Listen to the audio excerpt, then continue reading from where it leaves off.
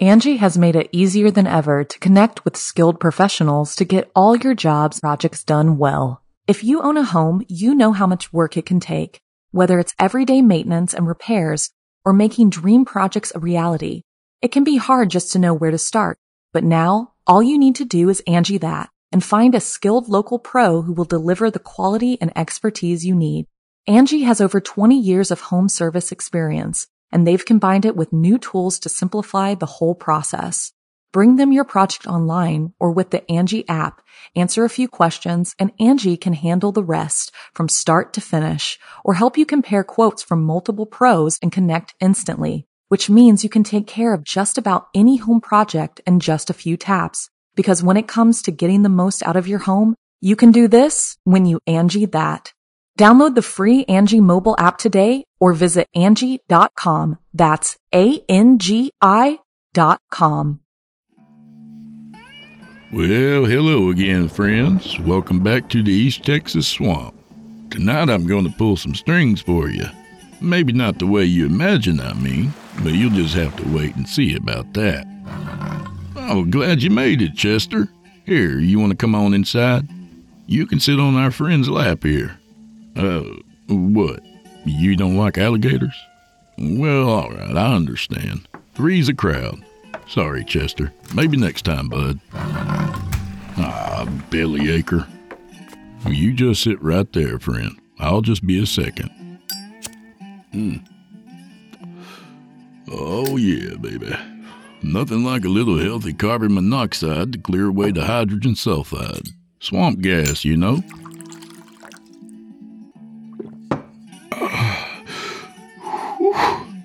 Just trying to keep a clean house out here. So smoke 'em if you got 'em and... Oh, shit, that one had a kick. I just sanitized my entire respiratory system. Drink your glasses to the bottom, because old Drew Blood has a tale to tell. If I can catch my fucking breath. This is Season 1, Episode 18 of Drew Blood.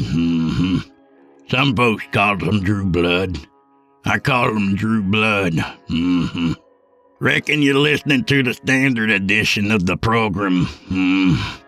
If you want ad-free versions, visit simplyscarypodcast.com. Click Patrons in the upper menu. I reckon you get instant access at Chillin' Tales for Dark Nights. Thank you. Reckon where that potted meat is. Let's get down to business. Tonight we return to the Black Pantheons of literary heavyweight Curtis M. Lawson, a man who can charge sigils just by looking at them. Seriously, I've seen him do it. Creepy stuff. Anyway, this one tells the real story of Pinocchio, not the cute children's version you might be more familiar with. See, playing with puppets isn't all fun and games. So, without stringing you along any further, from author Curtis M. Lawson, I give you Pinocchio in the Black Pantheon. Once upon a time, a deep rumbling issued from Geppetto's stomach. A half a loaf of stale bread sat in his cupboard. It was to be saved for tomorrow. Meals, inasmuch as you could apply the term to a few slivers of bread, had become a once-a-day event. The life of a puppeteer was meager at times, especially when there was superior competition. The marionette theater of Dante Lassesse, a young and talented puppet master, had left Geppetto's work seeming dull and old-fashioned. Dante's shows included innovative design, elaborate stages, and mechanical props, while Geppetto's creations showed a traditional aesthetic and skilled craftsmanship. Dante's puppets were wild, bizarre, and varied. Geppetto was true to the past. Dante was forging the future. The old puppeteer had tried to compete with his younger competition, of course. His workshop was filled with failed experiments, abominations carved from wood. While his rival's work may have been odd and stylized, Geppetto's own attempts to break away from tradition were frighteningly alien. Decapitated pharaonic figures with tongues darting out from their gaping necks sat discarded beside blind sorcerers with mouths fixed in eternal screams of madness. Tiny wooden frogmen hung from their strings, the wind making them dance around a winged squid with jointed tentacles. These were more than failures. They were ugly, unchristian things. Geppetto found it disturbing that his mind had summoned such images. And what had inspired him to give those nightmares physical shape? Desperation and hunger, he supposed. This experimentation with his monstrous creations met poor reception. His new puppets were too grotesque for the public's taste. Too grotesque for his own taste as well. Now Geppetto placed his last hopes of saving his career in a most peculiar solution that promised to make his traditional marionettes far more intriguing than Dante's mechanized props or wild designs. In more bountiful times he would have scoffed at such nonsense. Hunger and fear are the parentages of faith, though. Geppetto found his hope in the pages of an ancient text. If it worked, this would ground his show in the old rather than the new. Being an elderly man, he took comfort in old things. The text, a small booklet bound together with leather cord, was called the Libro delle Navi. He had been given the book by an old gypsy woman in his youth. The woman had been so impressed with his show that she had gifted the text to him, claiming it was a priceless study on puppetry. The volume, which had been morbidly amusing, depicted formulas and incantations for animating marionettes with a life of their own.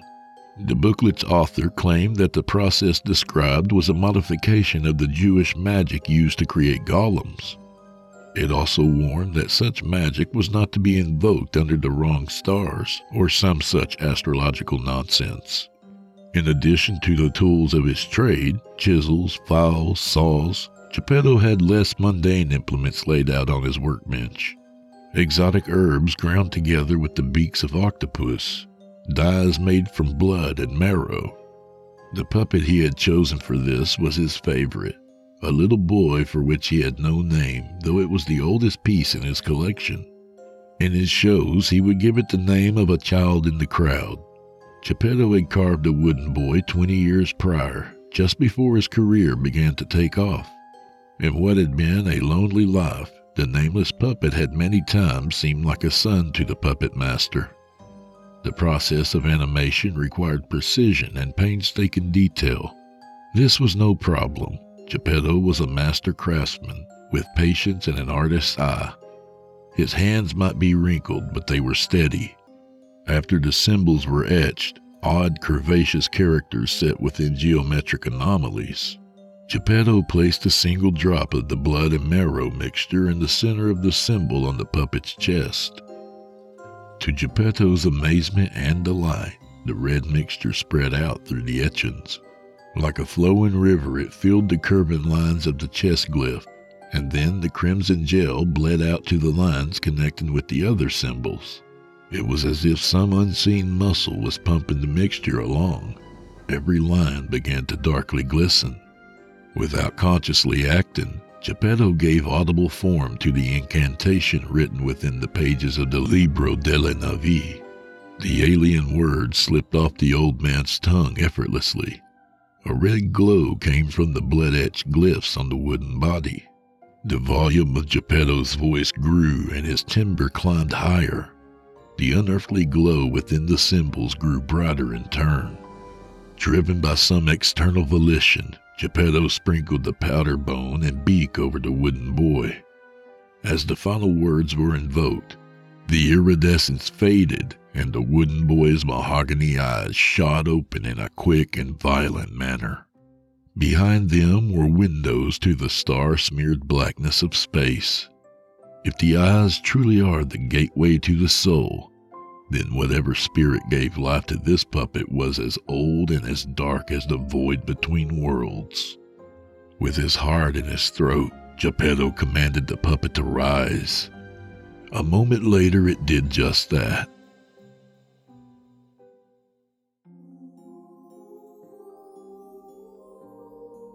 He foolishly believed this to be the proof of the creature's subjugation to him.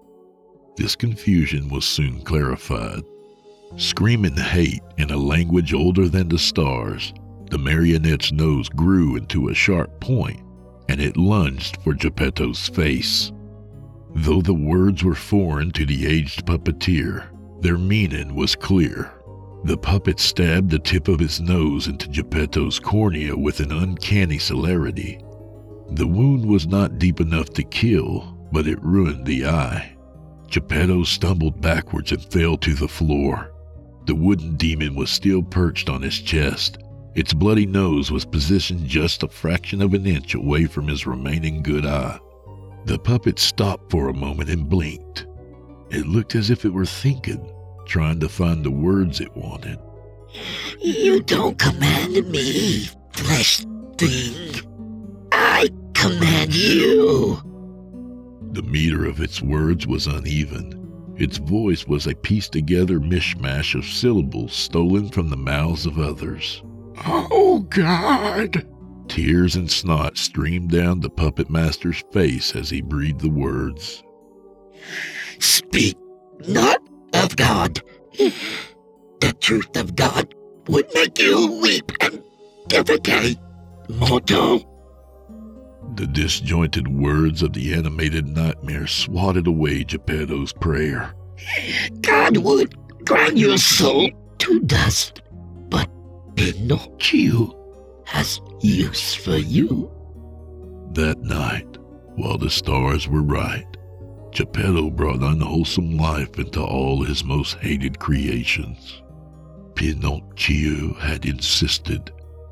By dawn, it was more than just a wooden boy who moved with the will of terrible otherworldly things. The tongue-headed pharaoh licked at the remnants of blood and marrow on the workbench. Knee-high sorcerers formed a circle, screaming ugly mantras in a clumsy language. Tiny frogmen tortured insects and presented them to the click and hinged tentacles of a somnambulant cedar monster. Pinocchio sat on Geppetto's shoulder, looking out at the Pantheon of dark gods. His wooden hand stroked the puppeteer's hair. Geppetto had seen too many impossible things that night, and he had touched the soul of madness and hate itself.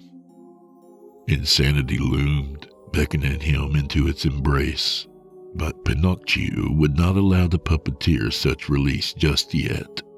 What now? Geppetto asked, knowing that his ordeal was far from over. In fact, he feared it would never end. Now, flesh thing, we put on a show. Angie has made it easier than ever to connect with skilled professionals to get all your jobs projects done well. If you own a home, you know how much work it can take, whether it's everyday maintenance and repairs or making dream projects a reality. It can be hard just to know where to start, but now all you need to do is Angie that and find a skilled local pro who will deliver the quality and expertise you need. Angie has over 20 years of home service experience, and they've combined it with new tools to simplify the whole process.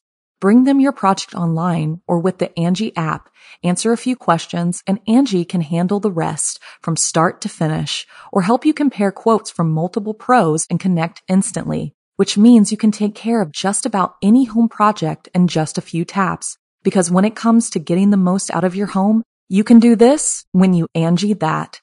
Download the free Angie mobile app today or visit Angie.com. That's ANGI.com.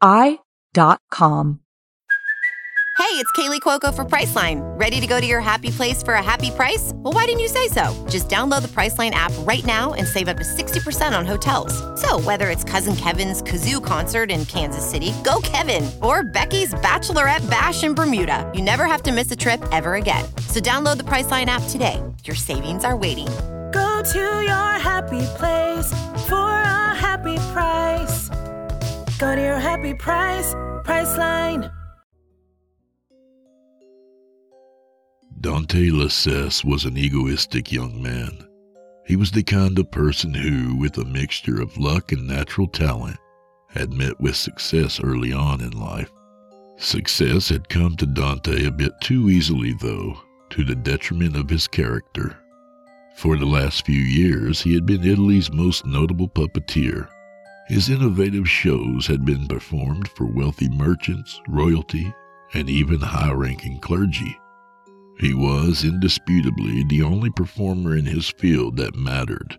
Why, then, was he hearing so much chatter about Geppetto's stringless wonders? What could that washed-up has-been be doing to garner so much attention? Fate, rather than luck, provided an opportunity for Dante to see the wonders of Pinocchio in the Black Pantheon. As Dante was packing up his own show, he was approached by a young woman with a lunatic gaze. Her bulbous eyes looked like they wanted to escape her face. She extended her arm toward Dante, offering him a handwritten flyer. "Do come see the show," she said with an uneven voice. The flyer boasted of a wooden boy with eyes like a midnight sky in August. Scrawling letters promised the Black Pantheon who calls fire from the sky, and several other outlandish claims. All things could look impressive with proper calligraphy, thought Dante. He was skeptical that Geppetto could fulfill such promises. Even if the old man had crafted some innovative manner of marionette, his storytelling was juvenile and stale. To Dante's surprise, the commons which hosted Geppetto's show were teeming with spectators. Though many were natives of Florence, it was clear that a large minority had hailed from across Italy. Dante recognized several men in the crowd who had no reason to be in the city. Merchants from Milan, a prostitute he knew from Venice. Even Cardinal Benedici was in attendance, accompanied by several nuns. The people he recognized, as well as those grouped amongst him, had a look of manic delight on their faces. They all stood at the back of the audience, trembling with anticipation. Some of the Florentine locals were commenting on how these excited folks in the back had been following the Black Pantheon across Italy.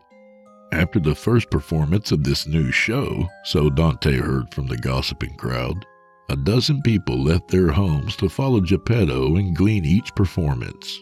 This was happening, at least according to the rumors, at each locale where the Black Pantheon had been performed. There were darker rumors murmured on the lips of the Florentines as well. Stories bounced back and forth of how a month after the Black Pantheon had left Venice, a third of the city drowned themselves, dragging down anyone within reach beneath the canals. Wilder still were the tales that days after the mass suicide, the canals were teeming with demonic mermen. Whispers danced through the crowd, tales that balls of lightning had rolled through Milan, burning and shattering anything and anyone who had not followed Geppetto out. Padua was supposedly steeped in anarchy and civil unrest. Bologna, according to one young man, had been left as a ghost town with no sign of what caused the city's inhabitants to flee. Perhaps the wildest report was that Pisa had crumbled into the Tyrrhenian Sea. It was all nonsense as far as Dante was concerned. Old Geppetto had come up with a clever ploy to draw in crowds. A grim little puppet show that leaves death and darkness in its wake. People are a curious and sadistic lot. What truly intrigued Dante was the size of the stage. Dante himself worked with a large set, but this was an enormous wooden structure, scaled for a full-on work of drama. What could the Black Pantheon possibly offer to warrant such a space? 2 curtains ran across the front of the stage. A large black sheet of velvet hung from 10 foot above the stage down to the floor. The second curtain was a burgundy color which spanned a 4-foot space above the black. This higher curtain was the first to rise.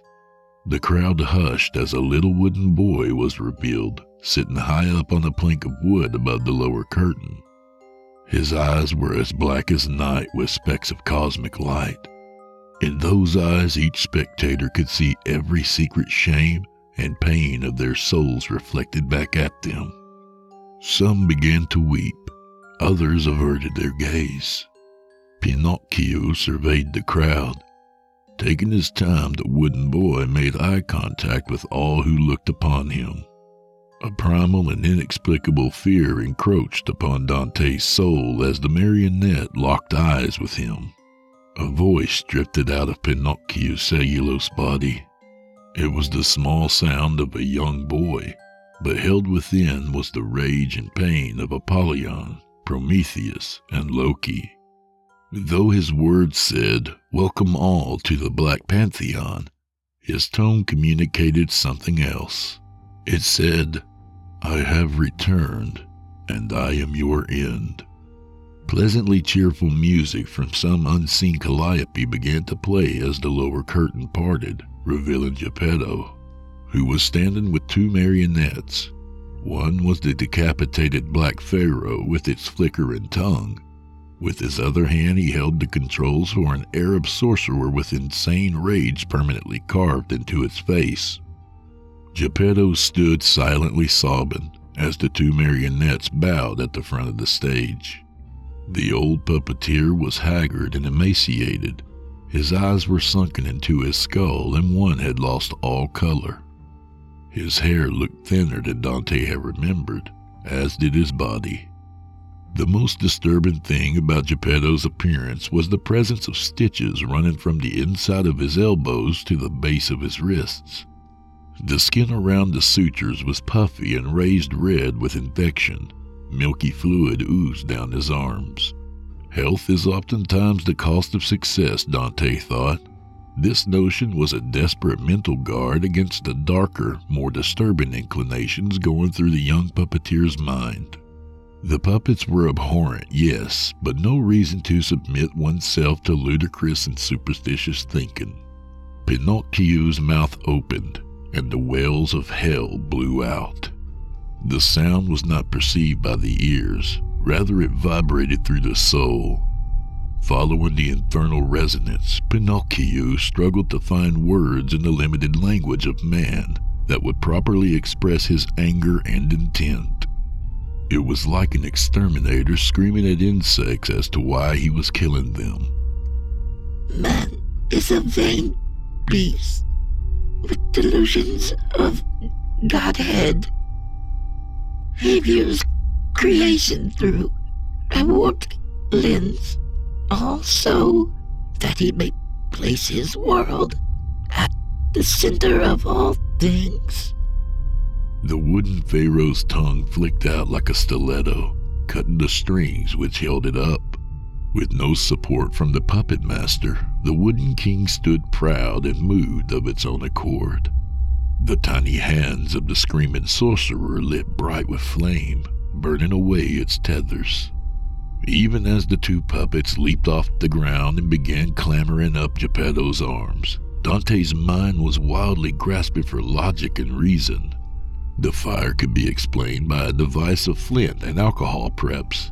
The puppet's seeming animation could be the work of thin strings and an unseen assistant. What happened next, though, Dante could find no method to explain away. Puppets thinking they pull the strings is what you are. But we will show you the world as it is. While Pinocchio spoke, the carved monsters which had clambered up Geppetto's arms now began to unstitch him, from the elbow down to the wrist. Once his flesh had been opened, revealing soft tissue, muscle, and bone, the Pharaoh and the Arab ripped a large artery from each of his arms, letting them dangle at the wrist. Some of the crowd stood transfixed, enthralled by the violence on stage. Others cried and trembled. Others still attempted to run away, only to be met by the Black Pantheon's followers waiting at the back of the crowd. Any who tried to leave, be they man, woman, or child, were met with the fists, boots, teeth, and nails of Pinocchio's faithful. Dante looked around as an orgy of madness developed. The gathered spectators were beginning to cry and laugh. Men were grabbing the closest people to them, regardless of sex or age, and forcing themselves upon them. An old woman only a few feet from Dante began to pleasure herself with one hand while clawing deep gouges into her own face with the other. On stage, Geppetto's arteries ascended skyward, causing the old man's arms to jerk upwards. The bloody organic string skithered straight into the hands of Pinocchio above. Dante felt insanity overwhelming him and tried to fight it off with logic. Looking toward the stage, watching the old man paraded about like a marionette, he could read Geppetto's lips. Kill me.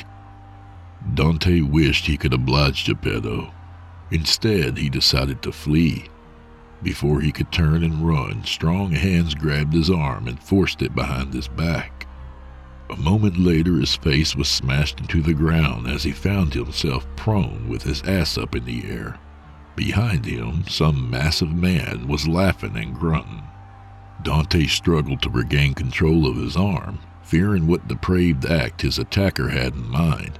It was no use. His beastly assailant was immensely strong. Dante reached back, hoping to retrieve a carving knife which he kept tucked in his boot. The attacker torqued his arm further, snapping it. The young puppeteer, unaccustomed to pain, let out a high-pitched squeal. The fire in his nerves overcame him, and the thought of the makeshift weapon escaped his mind. Drinking in Dante's pain, his attacker continued his assault with fervor. Several times, the behemoth smashed Dante's face into the packed earth. The impact left his world spinning. Before he could take stock of what had happened, he was hoisted above the crowd. His dangling broken arm and bloody face incited the spectators to claw and tear at him. Ungodly pain overcame Dante, as a half-dozen Florentines screamed out blasphemies and ripped the flesh from his bones. Dante Lassesse's final glimpse of the world was the image of Geppetto, arms flayed, with the end of the cosmos playing out on the stage around him. The older puppeteer was staring sadly toward him with tears streaming down his cheeks. The last sound was the exultant chanting of unpronounceable names, accompanied by the cheerful tune of a calliope.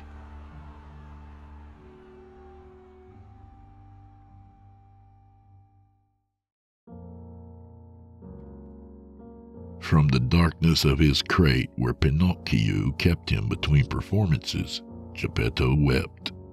He had learned to become virtually silent in his sorrow. The demonic things which possessed his puppets took immense delight in his suffering, and he would not willingly feed their depraved appetites. He imagined that even in his silence they could somehow taste his pain seeping through the pores of his glyph-etched wooden prison. Pain was the reason Geppetto was allowed, or perhaps forced, to keep his sanity. Nature would have delivered any man to the merciful arms of madness if they had seen a fraction of the horrors which he had witnessed. The Black Pantheon willed that the puppeteer be restrained within the confines of lucidity. His suffering was married to his sanity, and his suffering was a key part of the show. He was a symbol to mankind that resistance met only with despair. Despair was worsened by hope. Geppetto still hoped, albeit faintly, that Pinocchio could be stopped. It was this tiny spark in the darkness which had inspired the wild gambit that he was now waiting for to pan out. Geppetto, having something of a reputation, was allowed to solicit spectators in new cities. He was chaperoned, of course, by one of Pinocchio's faithful. The zealots who followed the Black Pantheon were detached madmen. Their disassociation from the mindset of baseline humanity left the enslaved showman some room for acts of undetected subversion. In Florence, Geppetto had suggested to a former priest who now found God in the void of Pinocchio's eyes that they solicit businessmen in the poorest district of the city. His explanation was that the destitute and desperate are in the most need of entertainment and also most easily swayed. To the priest, this made perfect sense. He followed Geppetto into a tavern that looked as if it catered to a rougher element of humanity. Insisting that he understood the poor far more intimately than a member of the clergy could, Geppetto suggested that his lead should be followed. The priest was not to speak under any conditions. The two sat at the bar. Geppetto had ordered a glass of wine for each of them, the cheapest they had. To his right sat a rugged-looking man bearing more scars than the life of an honest city dweller should warrant. The poor condition of his clothes contrasted with the fine quality of the booze he was drinking. This helped to show that his priorities were also out of line with those of a hard-working but underprivileged citizen. Drinking the good stuff, eh? You must have a kinder bastard than we do. The rugged, scarred man simply grunted in a dismissive but non-threatening way. The bastard is a-rolling in gold, Geppetto continued, talking into his glass like a disgruntled drunk. And here we are, the talent and the manpower, stuck drinking a swill. The rugged man took the bait and turned toward Geppetto. That's a real shame, friend. Who is it you work for? Geppetto downed the cheap wine before catching his new bar friend's gaze. Some fat Spanish bastard named Vega. I'm a puppeteer and is traveling the show. I'm the talent, but he fronted the startup money. You know how it is. I'm working for swill wine while he gets rich. The rugged man slapped Geppetto on the back in a friendly manner. That's a real shame, friend. Where of the world, though?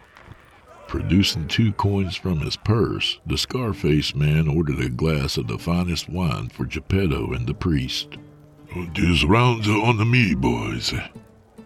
So, tell me, how long is the show in town? Bringing the discussion back to the show eased the priest. He was beginning to feel that Geppetto's lies were being used as allegory so that he may complain about their master with impunity. Now he believed that Geppetto was manipulating this poor wretched beast into seeing the show. We leave the day after next. Then we head south out of the city for 4 days of miserable travel. And that is how Geppetto set the stage for his insurrection against the gods of darkness.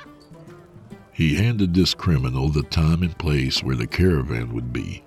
Surely dreams of the gold he spoke of would inspire the bandit to attack the caravan and make off with the promised loot. Of course, there was no gold, as the Black Pantheon had no need of it. The chaos of an ambush on the caravan might just distract his captors long enough for him to escape.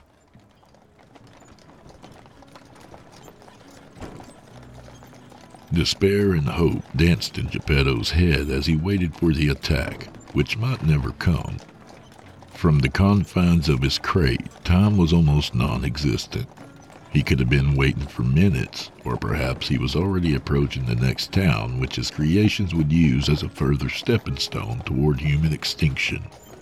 Then came the sounds of salvation, the thunk of arrows into wooden carts, the panicked neighing of horses. This was Geppetto's chance. The waning moon hid behind a veil of clouds, diffusing what little light there was into a glowing haze. The dim light from the will-o'-the-wisp sky was obscured further by the thick canopy of overhead leaves which made this portion of road seem more like a tunnel. Antonio could not have asked for better conditions. Just as the drunken puppeteer had told him, the caravan of the Black Pantheon clunked and clattered down the road. It was odd that they traveled at night and with no lamps or torches. The puppeteer had explained that his boss was a greedy bastard, not prone to waste time on frivolities such as making camp for the night. In that light, Antonio reasoned the lack of light made sense. With all that gold, they wouldn't want to call attention from bandits. Still, there was something unsettling about the dark procession of carriages.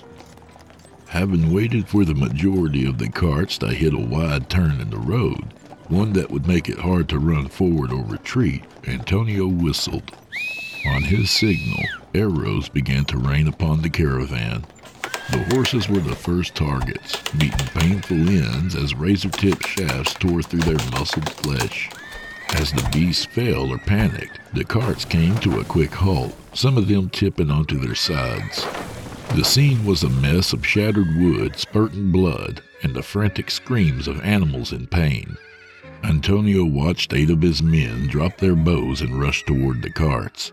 Descending upon the caravan, each man produced a weapon more conducive to close-up fighting, stilettos and clubs mostly. Antonio himself stayed in the wood line with 2 other archers. If there happened to be a real fighter amongst the showmen, it would be better for someone else to discover it. That kind of thinking had served him well in a long life of crime. No sooner had the bandits began breaking open the doors of the carts and carriages than the zealous servants of the Black Pantheon poured out of the vehicles with mad rage. Antonio's men began the melee strong, smashing the skulls or introducing organs to the cold kiss of steel. Less than a minute passed before the tide had changed. In their previous experience, ambushes on artisans were met with panic and submission, but the servants of Pinocchio knew no fear. The faithful fought back with no concern for themselves. The bandits were overwhelmed by both sheer numbers and raw ferocity. The members of the caravan lunged at their armed aggressors with nothing but fists and teeth. Antonio watched from the trees, astounded as this mass of human monsters ripped his men to bits. Neither knife nor club had any effect unless the blow delivered an instant kill. Pain was not a factor for them. The remaining archers loosed arrows into the mob of lunatics who tore, beat, and ate their partners in crime. Antonio, gripped by a deep and primal fear, took several steps back. Fear, in Antonio's opinion, was a powerful survival tool, but like all tools, it had to be controlled and mastered. This payday could still be salvaged if he kept a cool head. Embracing the darkness like a protective cloak, he hoped the mob would see only the other 2 men. It seemed that this was indeed the case, as several blood-drenched psychotics turned their gaze toward the woodline. He quickly flanked around the corner of the bend, hoping the horror show on the road would cover up the noise of his steps. His eyes bounced back and forth between the madmen storming toward his archers and an ornate cart with barred windows. Antonio waited a few seconds, looking for any sign of life in what he was sure was the bank carriage. There could be a guard or 2 in there, covering the gold under any and all circumstances. Better to fight a few professionals than the swarming mass of crazies just around the bend. With that thought in mind, Antonio made a hasty break for the carriage that he believed was his last chance at the money. Powered by adrenaline and fear, the scar-faced bandit raced across the road. In one single motion, he burst through the door of the carriage. Antonio was amazed to find no guards at all. All that sat in the cart was a single locked chest, ornately carved with symbols of odd design. Less interested in the craftsmanship of the chest than in its contents, Antonio pulled a club out from his belt and in 3 strikes managed to smash the lock from its hasp. He had hoped to take all the gold. That was a bit unreasonable under the current circumstances. On the bright side, there would be no one left to divvy up his loot with, and no one he would have to double-cross. That being taken into consideration, Antonio felt that simply filling his satchel from the chest should be a more than adequate prize. As the wicked man bent down to open the chest, he was beaten to the punch. As if possessed with a life of its own, the lid flew open, catching Antonio on the chin. He stumbled back, bleeding and confused. He stood dumbstruck, holding his jaw as the old puppeteer from the bar leapt out of the chest and drove a carving knife deep into his stomach. Lying on the floor, bleeding and unable to crawl away, Antonio listened to the fleeing steps of the old man. Strangely, instead of pondering death or God or even his own pain, Antonio simply wanted to know why the man was locked in a box. The implications terrified him, though he couldn't begin to guess the truth. Drifting in and out of consciousness several times, Antonio awoke to what he was sure was a pre-death hallucination. Standing on his chest was a child carved from wood, with eyes like the sky at night. His face was a rosy-cheeked smile, which somehow projected every vile thought in existence. The wooden boy spoke, and Antonio's arteries tore through the flesh of his arms, just as the layers of his mind were peeled back and etched with the burning sorrow of cosmic truth.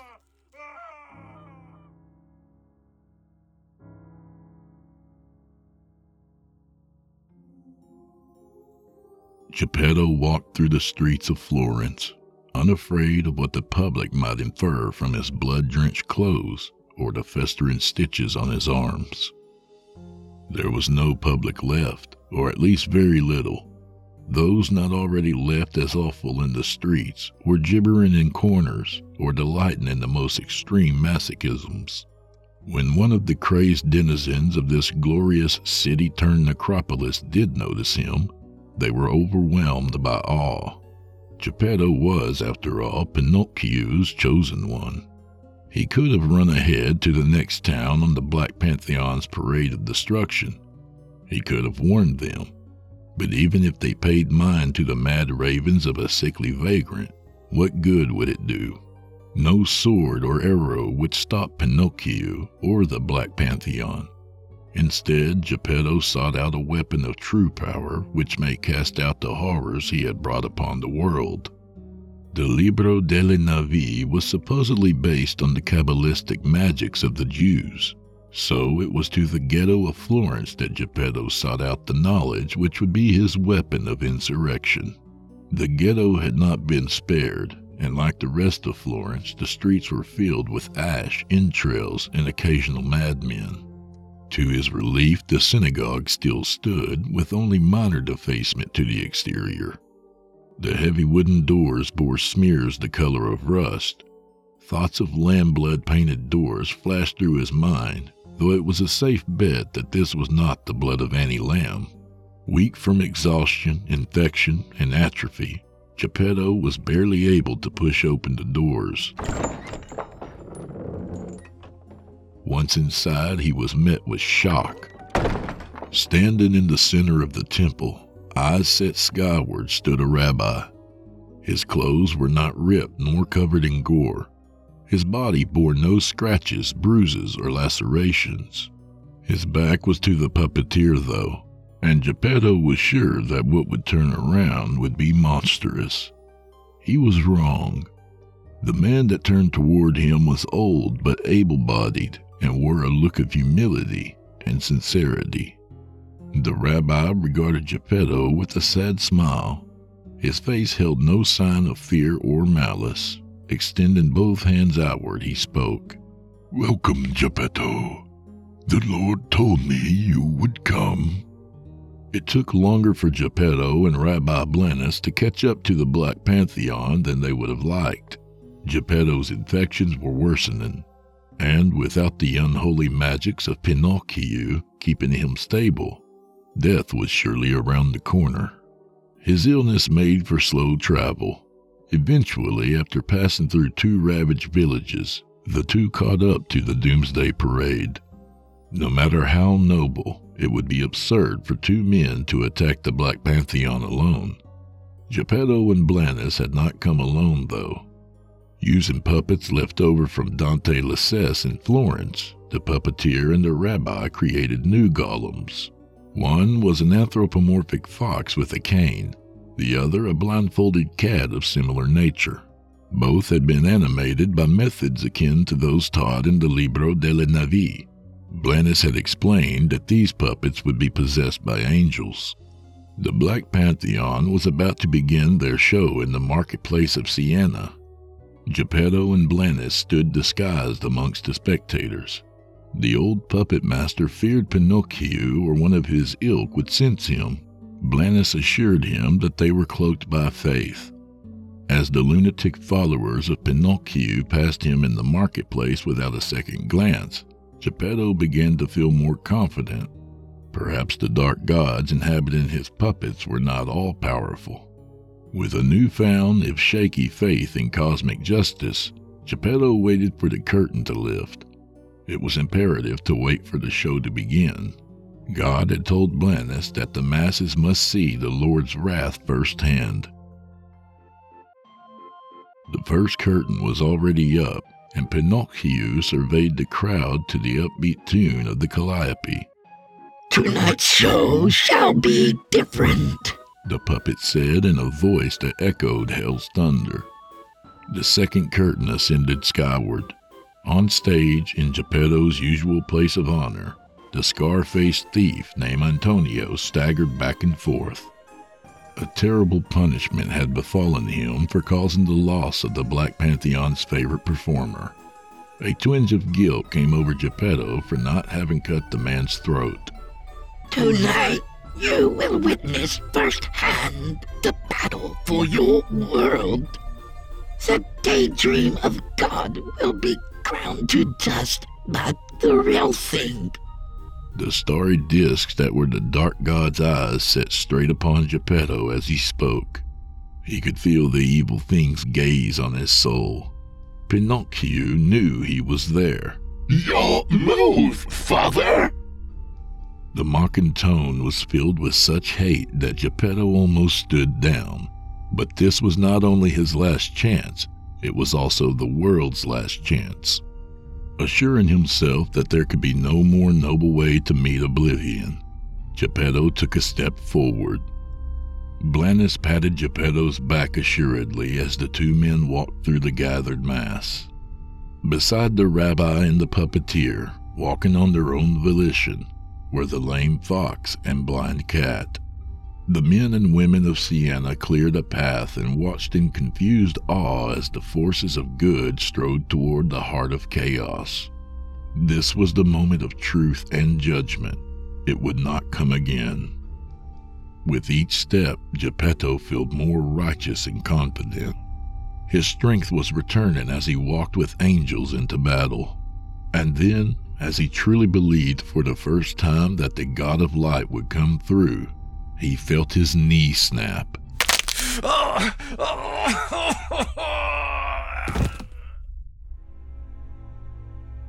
Pain overwhelmed him as he hit the ground.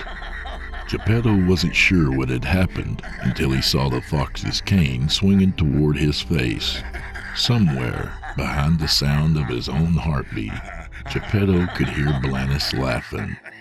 The blind cat assaulted Geppetto's face, its dull wooden claws leaving splinters in his flesh. The fox continued pummeling the old man with its cane. Blannis stood above him, cackling and spitting. Geppetto couldn't help but notice how much he resembled the mad Arab sorcerers which had come to life and turned against him.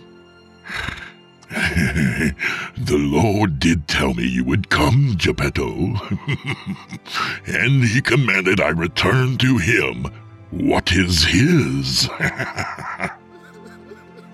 Geppetto wept on the ground as the last fragments of hope dissolved from his heart.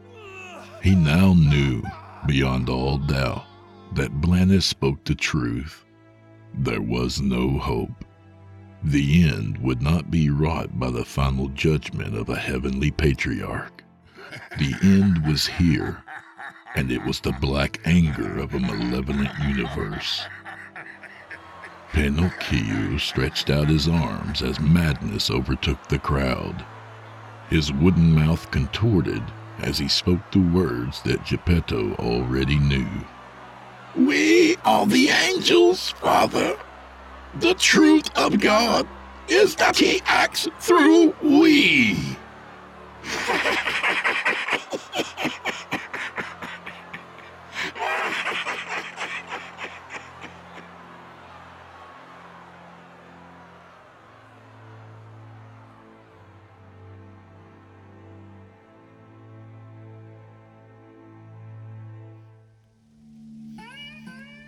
You've been listening to Pinocchio and the Black Pantheon by Curtis M. Lawson.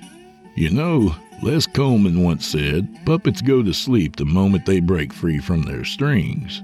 Now, I'm not exactly sure who Les Coleman is, but I guess it doesn't matter too much because he's obviously full of shit. In any case, our pal Curtis M. Lawson reminds us that desperation doesn't always lead to good decision-making. And going back to our pal Joseph Sonamo's story a while back, whether you come across a Libro de Vicui or a Libro del Navi, or really a Libro de anything, take it from me, you're better off staying clear of it. To hell with Libros, friends. They're just too dangerous to mess around with. Just listen to them on audio, right? Remember, Drew Blood's here to keep you guys safe. A little about the author. Curtis M. Lawson is an author of unapologetically weird and transgressive fiction, fantastical graphic novels, and dark poetry. Curtis's work ranges from technicolor pulp adventures to bleak cosmic horror. Curtis is a member of the Horror Writers Association and organizer of the Weird Live Horror Reading Series. He lives in Massachusetts with his wife and their son. If you've enjoyed this story, I highly recommend this collection Black Pantheons, from which this story came. It's available in Kindle and print, along with his many other excellent works. You can also check out his podcast, Weird Transmissions, spelled W-Y-R-D, Transmissions, featuring interviews with Laird Barron, Ramsey Campbell, Erie Vaughn, and many more. Also worth a mention, he has a new hardcover edition out for his newest book, Devil's Night, featuring 14 tales of interconnected urban dread with full-color illustrations, available now at weirdhousepress.com. Please remember to stop by our iTunes page or wherever you listen to your favorite podcasts and leave us a 5-star review and a kind word. It helps more than you might think. To hear a premium ad-free edition of tonight's and all of our other episodes, visit simplyscarypodcast.com today and click the patrons link in the menu at the top of the screen. You'll find yourself at chillintalesfordarknights.com, where you can become a patron for as little as $5 per month and get access to our entire audio archive dating all the way back to 2012. Including past episodes of this program, all our other shows, and hundreds of standalone releases, all of them ad-free and available to download or stream. Thanks for your time and for supporting our sponsors. When you support our sponsors, you help support this show. If you happen to use Facebook, Twitter, Instagram, or YouTube, you can follow and subscribe to Chillin' Tales for Dark Nights there, where you'll get all our latest updates and new releases and have the chance to interact with us each and every week. You'll find me personally on Facebook and Twitter, as well as Instagram. I'd like to mention that we are accepting submissions. If you've got a story or two you'd like to be featured on this show, send it to drewbloodhorror@gmail.com. If selected, you can rip the arteries out of my arms and work me like a puppet. Metaphorically, of course.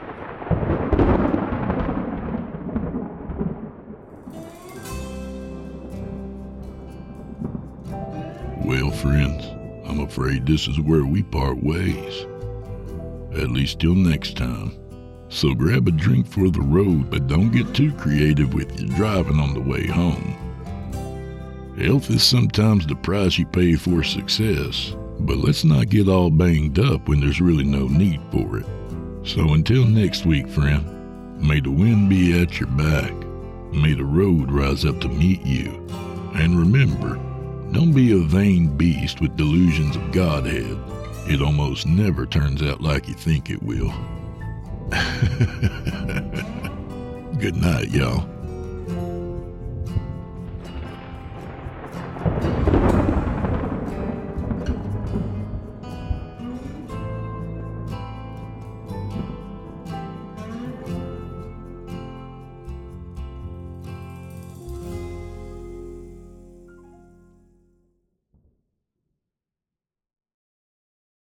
Angie has made it easier than ever to connect with skilled professionals to get all your jobs projects done well. If you own a home, you know how much work it can take, whether it's everyday maintenance and repairs or making dream projects a reality.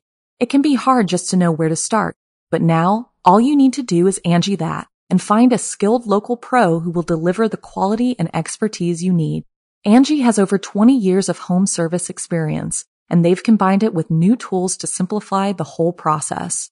Bring them your project online or with the Angie app, answer a few questions, and Angie can handle the rest from start to finish, or help you compare quotes from multiple pros and connect instantly, which means you can take care of just about any home project in just a few taps. Because when it comes to getting the most out of your home, You can do this when you Angie that. Download the free Angie mobile app today or visit Angie.com. That's ANGI.com.